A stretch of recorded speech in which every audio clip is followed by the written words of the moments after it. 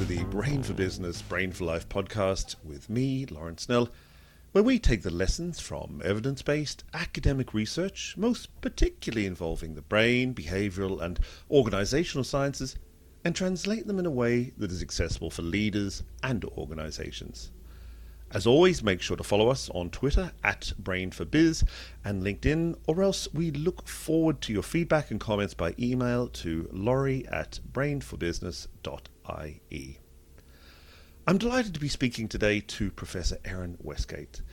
Dr. Erin Westgate is an assistant professor of psychology at the University of Florida, where she studies boredom, interest, and why some thoughts are more engaging than others.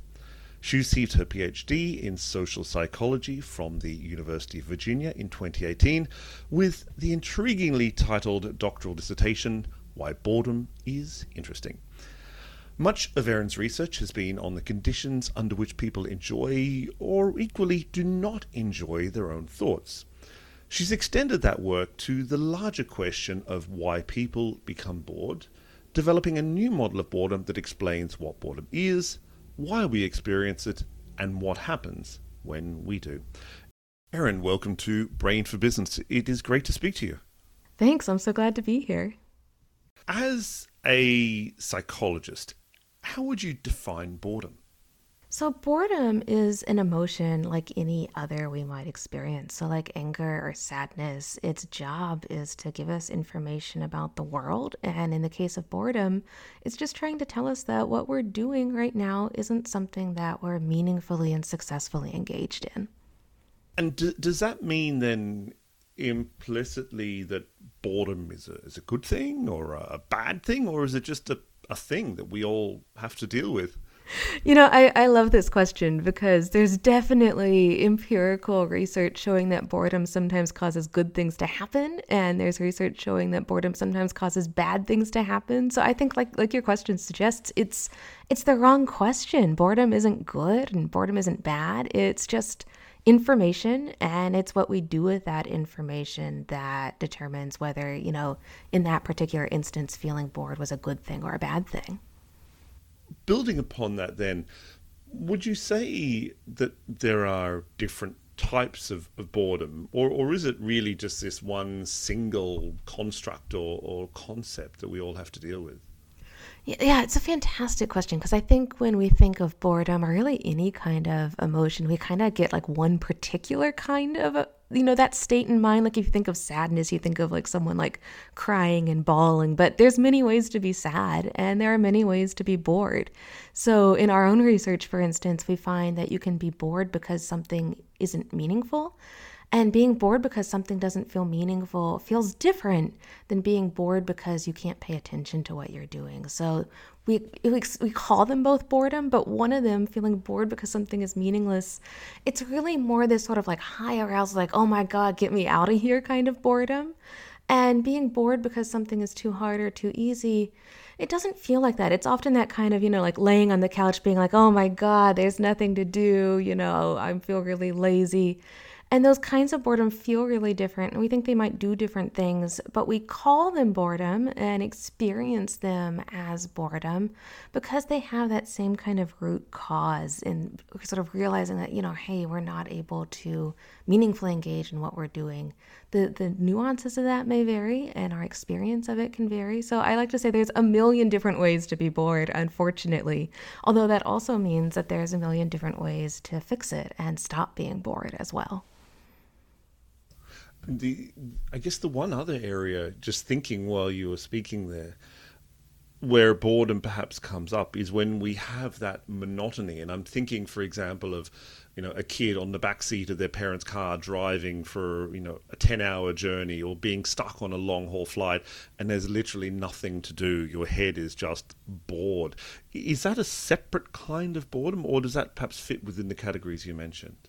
I think it does fit, and it's what I often call double bad boredom. That's my very scientific term for it. But essentially, we think that if boredom can be caused by a lack of meaning and boredom can be caused by a lack of attention, those are both bad. But what's really bad is when what you're doing is neither meaningful And it's hard to pay attention because there's literally nothing to do. So you're incredibly understimulated. So I think the reason we kind of think about that, being stuck somewhere in an airport or in the backseat of your parents' car with nothing to do as this sort of prototypical boredom is because it encompasses sort of all of the ways of being bored all at once, in that you're sitting there, there's nothing to do, which is understimulating, which causes attentional failures, which leads to boredom.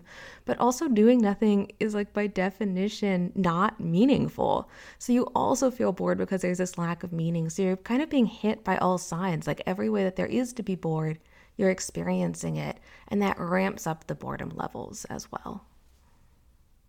Are some people in that regard then perhaps more prone to being bored than others? So people who might typically look for a lot of stimulation, a lot of challenge in their lives, do they perhaps have a lower threshold for boredom, or is there something else going on?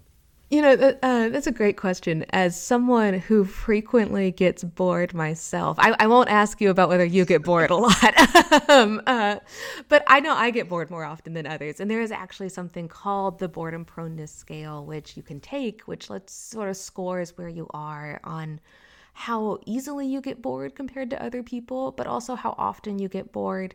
And we have, for instance, this is sort of a fun little finding we have in our own research that I think speaks to this, that we know, for instance, that high SES folks, so folks who make more money or, have more education, they tend to report feeling less bored in everyday life if you just kind of beat them as they go about their days. But if we bring those same folks into the lab, so out in the world, it looks like they're less boredom prone, they're experiencing less boredom. But when we bring them into the lab, they actually seem to experience more boredom when we actually put them into a boredom induction in a boring situation. And what we think is happening there is that out in the real world, if you're coming from this high SES background, you probably have an interesting job, you have a lot of choice and autonomy and control over your day, and you can kind of just choose not to do boring things. But when we bring you into the lab, you might just not have that practice and strategies for when you actually are stuck in a boring situation of what you can do to reduce boredom. So it's a really fascinating question of whether people get bored more often or easily than others. They definitely do, but why that is and what pieces of that are relevant. Is it that, some of us are just better at picking activities so we don't get bored in the first place? Or is it about managing boredom once it arises? That's work that we as researchers are still doing, and I don't think we have a solid answer quite yet. And to clarify, when you say high SES, you mean socioeconomic status, is that correct? Yes, socioeconomic status. And I think to go back to your question that you kind of didn't but almost did direct at me, absolutely, I do get bored. And I think the way that plays out for me is always looking for some kind of intellectual challenge, because if I get understimulated, particularly in a role and feel a job and feel that I can't move beyond that or move out of that or do something different, that's when it's the end. I have to make a really big move, and I can see how that's played out through my career more broadly. I love that, because one of the things that we've been studying is people who lead psychologically rich lives, which is a life filled with a variety of interesting and perspective-changing experiences. And we've theorized that one reason that some people's lives are richer than others may be exactly what you just talked about, Lori, that when you feel bored, it leads you to, seek out new experiences and new varieties that you might not have encountered otherwise. So thank you for that little sort of anecdotal piece of evidence for this line of research that we've been thinking about. Well, maybe that's what interested me when I came across your research in the first place. And we're talking a good bit there about the person as being perhaps the fulcrum of the boredom. But is there also a degree to which context can be part of someone who is, or an influence, I should say, on someone who is consistently bored? How does that play out in real world terms? Oh, absolutely. So researchers have looked at whether boredom is something that's more about who you are as a person versus something about the situations or environments you're in. And at least in just everyday life, walking around in our lives, it looks like the situation is far more powerful. And these studies are actually pretty bleak. If you look at it, the number one place that people are most bored if they're out of school is at work. And the number one place they're most bored if they're still, in education or younger is at school. So workplaces and schools are dramatically especially boring, and that's part of why we don't see as much individual differences between people in those settings. That the effect of the situation that you're in that context is just so strong that maybe you or I get less bored or more bored, it sounds like, than other people. But if you put any of us into a really boring situation, we're going to find it boring, and that's just human nature. And I think that's really interesting when I think about, say, the world of work, or you mentioned as well there, the world of schools and education. Because does that then have implications for how maybe motivated people are, how engaged people are, and consequently how much they might perhaps learn or contribute in those different situations? Yeah, I think it does. And I think it's also, I think of boredom in those contexts as being a symptom. So just like, if you have like a cough or, especially in this day and age, your shortness of breath, etc., you're going to go to the doctor, not because the cough itself is going to make bad things happen, because it's a warning sign that something might be going on, that you might have COVID or, hopefully just a cold, but you need to go and get it checked out. And I think of boredom in educational settings and in the workplace as the same thing, that it's a warning sign of deeper problems. So if you feel bored when you're under-challenged or over-challenged, which we know people do, boredom in the workplace is a sign that people are not working in that sort of sweet spot where they really are able to, and they're appropriately challenged. They have enough to do, it's enough challenging to stay engaged. They're either being asked to do too much or too little, which both of those are problems. And, it also may just be that it's a lack of meaning. And we know from lots and lots and lots of other work that meaning in the workplace and intrinsic motivation are really important. And so I think of boredom as this sort of warning sign that either we're asking too much or too little of workers or of students, or what we're asking of them, we've failed to help them understand why the tasks and work that they're doing are meaningful and that they should care about them. So I think boredom in these kinds of settings is enormously important and a huge sort of red flag that we need to step in and see what it is exactly, diagnose what's going wrong here so that we can fix it.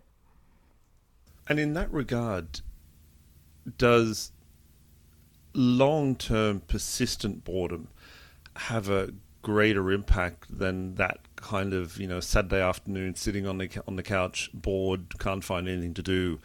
Is there a difference between the two in terms of their impact on people, their functioning, etc.? Yeah, it's a great question. And you have now brought us right up to the cutting edge of research on boredom, because we don't know. We certainly suspect that it should be different, that it's not just a degree of quantity. It's not just more boredom, but that it may be a different type of boredom that is more severe, like you suggest. But that research hasn't been done. So psychologists have only been studying boredom for about 50 years. And a lot of that work that's taken place has been done just in the past 15 to 20 years. And so we actually don't have studies in really tightly controlled settings where we've brought folks into the lab and made them bored for even more than 20 minutes at a time. One of my collaborators right now, Stefan Fateicher in Denmark, is actually planning a study where we bring folks into the lab and basically leave them in a room with nothing to do for hours to test this and see, does it matter if you have this kind of extended boredom? And if so, why? And how is it different from that kind of short-term boredom? Because right now, I can speculate, but we actually don't know the answer, which as a scientist is very exciting. As a practitioner and someone who wants to apply these findings, it can be a little bit more difficult since it's just, the science just hasn't gotten quite there yet. This may be a very odd link to make, and so please do stop me and disabuse me of this conceptual notion. But it strikes me that things like solitary confinement and indeed forms of torture, to an extent perhaps rely on boredom, that the human brain is almost forced to turn in on itself because there is zero stimulation from the environment that the person finds himself. Am I going too far off on a beam? No, I don't think you are. I was actually at Alcatraz last week, and I was standing in front of the solitary confinement cells, and one of the national park guides, because it's part of the national park system here in the U.S. now, was talking about how one of the danger, or one of like what makes solitary confinement so aversive is having to just sit and be alone with your own thoughts. And she was asking all of us if we'd ever considered what that would be like, and I wanted to be like, yes, I do research on this. It's not great. And so, on the one hand, it is very, very, very far, hopefully, from the kinds of boredom that you and I experience in everyday life. But if you think of it as a continuum, surely it's on that same continuum that in our everyday lives, we might feel like, a flicker of boredom when you're watching like a Netflix show or something. And on the other far extreme of that would be the kind of boredom that sets in when, you take away from people every source of stimulation. You take away from them other people, which we know is one of the most important sources of meaning to human beings. It's just those social connections and social engagement with others. And those situations are, theoretically at least, almost certain to result in profound boredom. And I think the question then is whether it's really boredom that's a problem at that point, or whether, yes, it's boring, but it evolves into something that is, deeper and darker, something more like depression and these really, really extreme clinical states. But, the question of whether they're related, I think is certainly something that is impossible not to think about as someone who studies both boredom and studies why people don't enjoy being alone with their own thoughts. That certainly everything we know about these states would suggest that putting people into these states intentionally is going to be really, really unpleasant. And certainly that's like the point, right, of using things like solitary confinement. It's not being used to reward prisoners. No, absolutely not. I guess if we flip things around, though, it strikes me that boredom itself, and I think from memory there's been some research in this area, was it by Bench and Lench, looking at how boredom can actually motivate us to pursue new goals and possibly lead to things like creativity as we're prodded down a path of doing something. Is that how things can work on the other side of the equation? I think it is. And I said earlier that boredom is, it's just a signal. It's just information. And we can do good things with that information. If boredom's telling you like, hey, what you're doing right now isn't engaging, it's not meaningful, you should do something else. That's really important. And I think, as you mentioned, like the work by Bench and Lynch suggests that people seek out more novelty when they're bored. Certainly other work by other researchers has suggested that it's possible that boredom may, in some situations, make people more creative or behave in more pro-social ways. I think the easiest way to think about it is that boredom motivates us to take action. And that can be good actions, like exploring new careers and new activities, or it can be bad action, like hurting yourself or others. And that's the point, I think, where it really becomes more our own personal responsibility to know how if we're going to take action, to take the right actions when we feel bored. I guess in terms of those actions, the thing that sometimes strikes me as well is that when we're bored, and maybe this is just me, but when we're bored, our minds tend to wander, and you can actually go on quite interesting journeys when your mind is wandering and possibly passively exploring things. Is that a known phenomenon? So I don't think they've been linked quite like that. There is a lot of work looking at mind wandering as kind of a symptom of boredom. That seems to be more the case in boredom that's due to these problems with attention, where you're doing something that is overstimulating or understimulating, and so you're having trouble paying attention. And a classic feature of attentional regulation issues, quote unquote, is mind wandering. So one of my other lines of work actually looks at whether people do enjoy, just sitting back and being alone with their own thoughts. And what we find is that it's a bit of a mixed bag, that when you bring folks into the lab and ask them to intentionally do what you just described, just like sit back, try to let your mind wander, try to, occupy yourself with pleasant thoughts, people don't enjoy it very much. They think it's somewhat enjoyable, somewhat entertaining, but they also find it somewhat boring when we let them do sort of fun things by themselves, like read or surf the internet.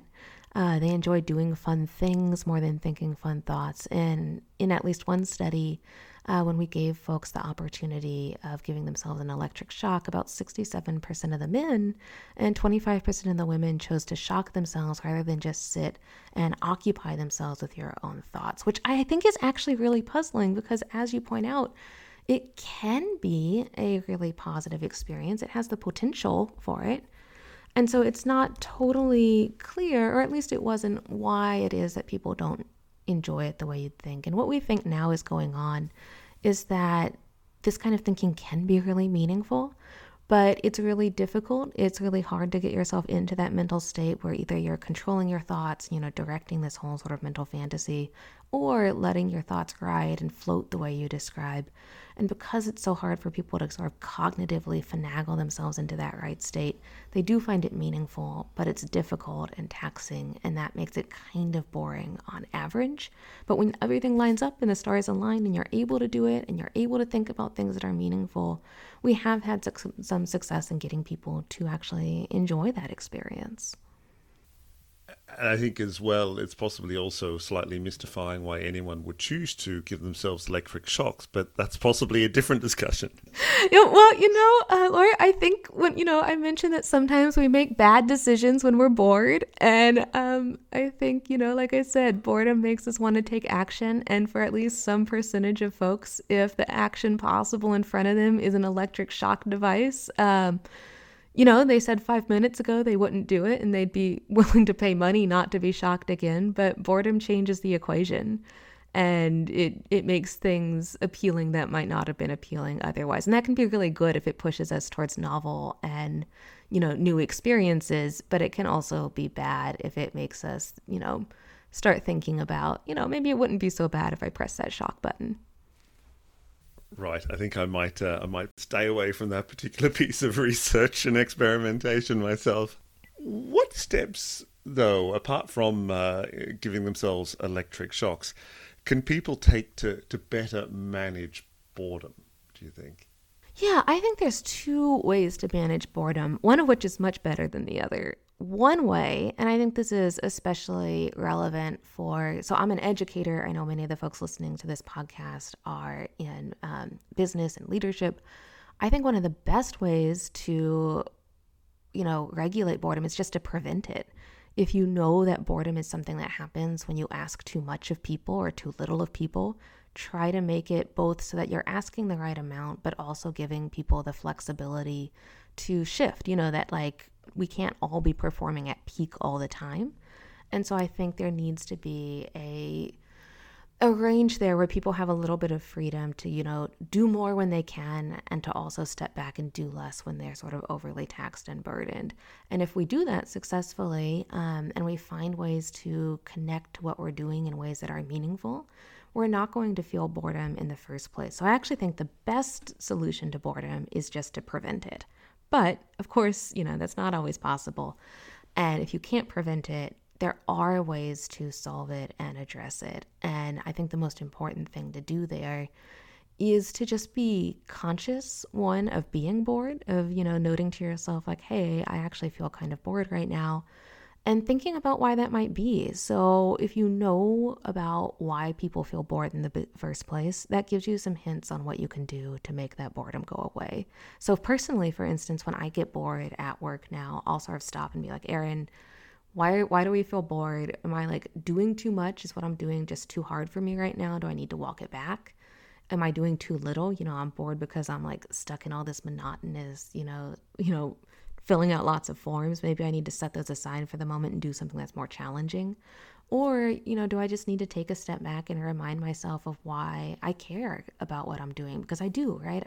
I think many of us care deeply about our careers and the work we do, but it can be easy to lose sight of that. And so when I feel bored, filling out those 10,000, room allocation forms or whatever, I just step back and remind myself well, This is part of university governance, and one of the great things about academia for us is that we get to be involved in it, and that comes with privileges, but it also comes with responsibilities.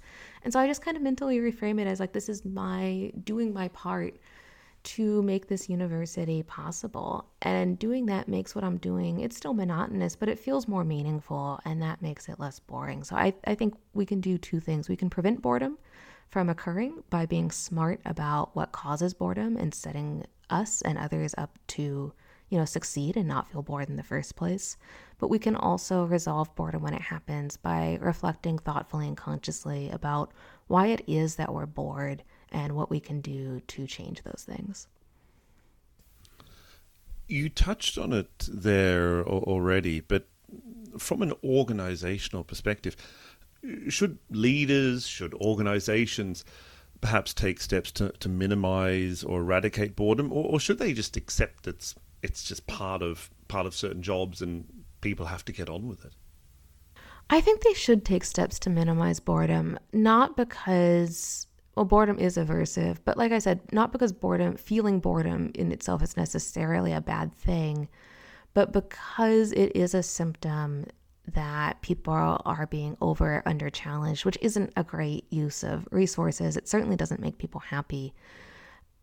But it also, I think, is a symptom of miscommunication in some way, that if folks are bored and you're not asking too much or too little of them, you're asking the right amount from them, and they're still bored at work, in your organization, it does make me wonder if you've been able to convey to them why the work that they're doing matters. And certainly everyone's going to feel a little bit bored at times. I'm definitely not suggesting that the goal is like boredom eradication, right?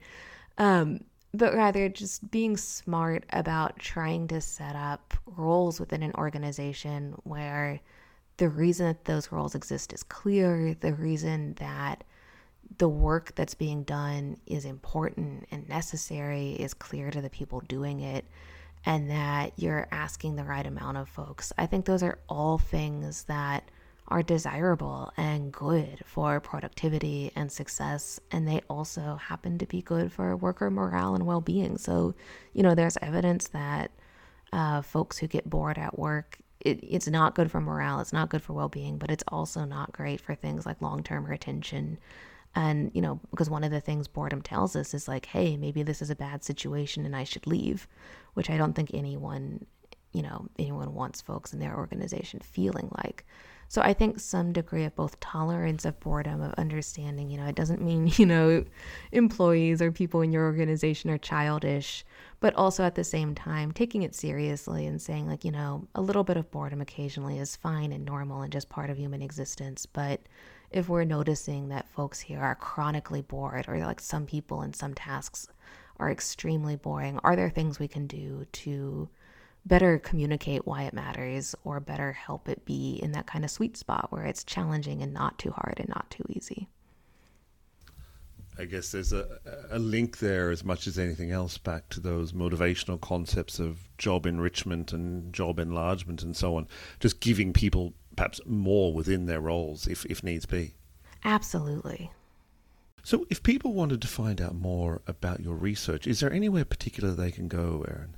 Sure. Most of the papers that we've published are available free to read, free to download on my lab website, erinwestgate.com. If you just go there and click under research, there is more information about boredom and psychologically rich lives and being alone with your own thoughts than you will ever want to read. But it is all there, and you're also, folks, I'm always open to, being reached out to by email as well.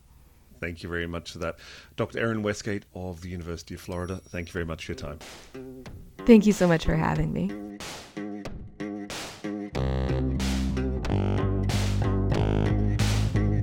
La, la, la. La, la, la. La, la, la, la, la. La, la, la. La, la, la, la, la.